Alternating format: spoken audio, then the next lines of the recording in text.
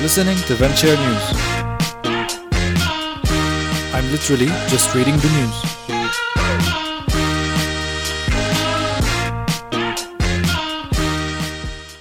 Good day and welcome to VentShare News. My name is Ray. I'm reading to you startup, technology and venture capital news so that you don't have to. In the past 24 hours in Montreal, it has been colder than the North Pole, but it has been hot with startup news.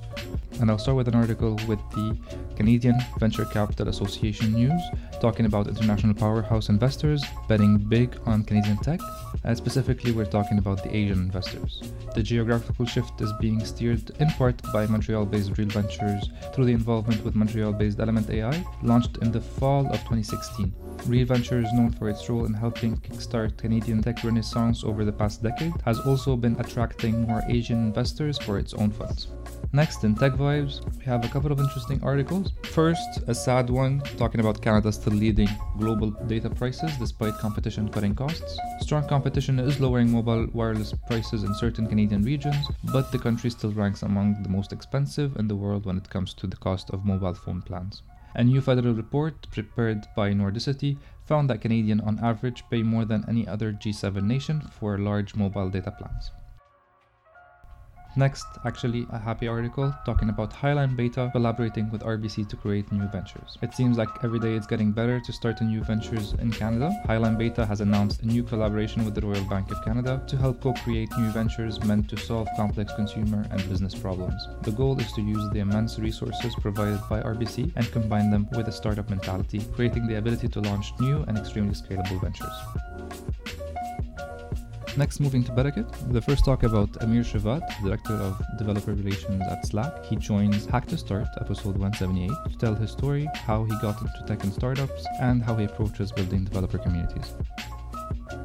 Then, an article about the Canadian government launching a $100 million program dedicated to increasing the procurement from startups. The Innovative Solutions Canada program was first announced in the government's budget 2017 released in March, when it said that $50 million would be set aside for this purpose. The program is modeled off the US Small Business Innovation Research Program, which sees federal agencies allocate 3.2% of their R&D budgets to supporting small businesses with their R&D. Next, Aaron Zifkin is leaving his position as Airbnb's Regional Director of Americas Operations and joining Lyft as its Managing Director for Canada. Zifkin will oversee Lyft's operations and growth nationally, beginning in the Greater Toronto Area. He will also be responsible for overseeing driver and passenger acquisition, strategic partnerships, and community building efforts. Next, Facebook partners with Canadian nonprofit to help people recognize false news. Facebook is working with the Canadian not-for-profit organization Media Smarts. The social media giant has launched a new video as well as tip sheet designed to educate users and keep them media savvy. Next, Intuit Canada has released a report with emergent research examining whether or not Canadian businesses are embracing AI, then found that 61% of small businesses are using the automation technology to run their businesses.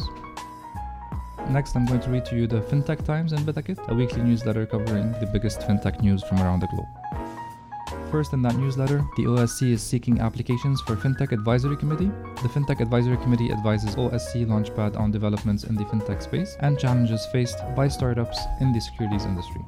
Next, in the Financial Times, they consider its 1994 in cryptocurrency.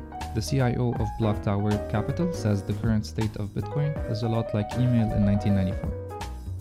Next, Kik is investing $12 million towards improving user safety on Kin platform. Due to the infancy of the industry, most cryptocurrency companies are not ready or able to tackle safety issues, said Kik CEO Ted Livingston. Next, in FinExtra, credit card redemption startup Ernie raises $9 million. The funding round led by Mayfield with participation from Comcast Ventures and existing investor Science Inc. brings the company's total funding to $11.5 million.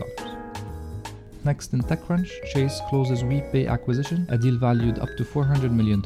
Sources close to the company have confirmed the price of the deal, just over $300 million and up to $400 million, including retention bonuses and earnouts subject to hitting certain targets in coming quarters. Next, MasterCard-backed Revolut enables Bitcoin for cross-border payments. Revolut will now be able to access Bitcoin, Litecoin, and Ethereum in a matter of seconds, alongside 25 of the world's currencies. They can then hold the digital currency within the app or transfer it to others with no fees involved.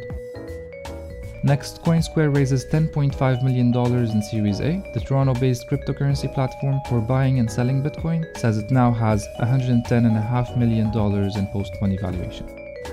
Next, N26 launches a premium debit card for digital customers, partners with WeWork. N26 says the card offers dedicated customer service, worldwide travel insurance, no foreign withdrawal fees, and good exchange rates.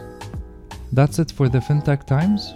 You can subscribe to my podcast on iTunes, Google Play services, and hopefully every other podcast service soon. Give me your feedback or give me sources you'd like me to cover. Thank you again for listening and have a great day.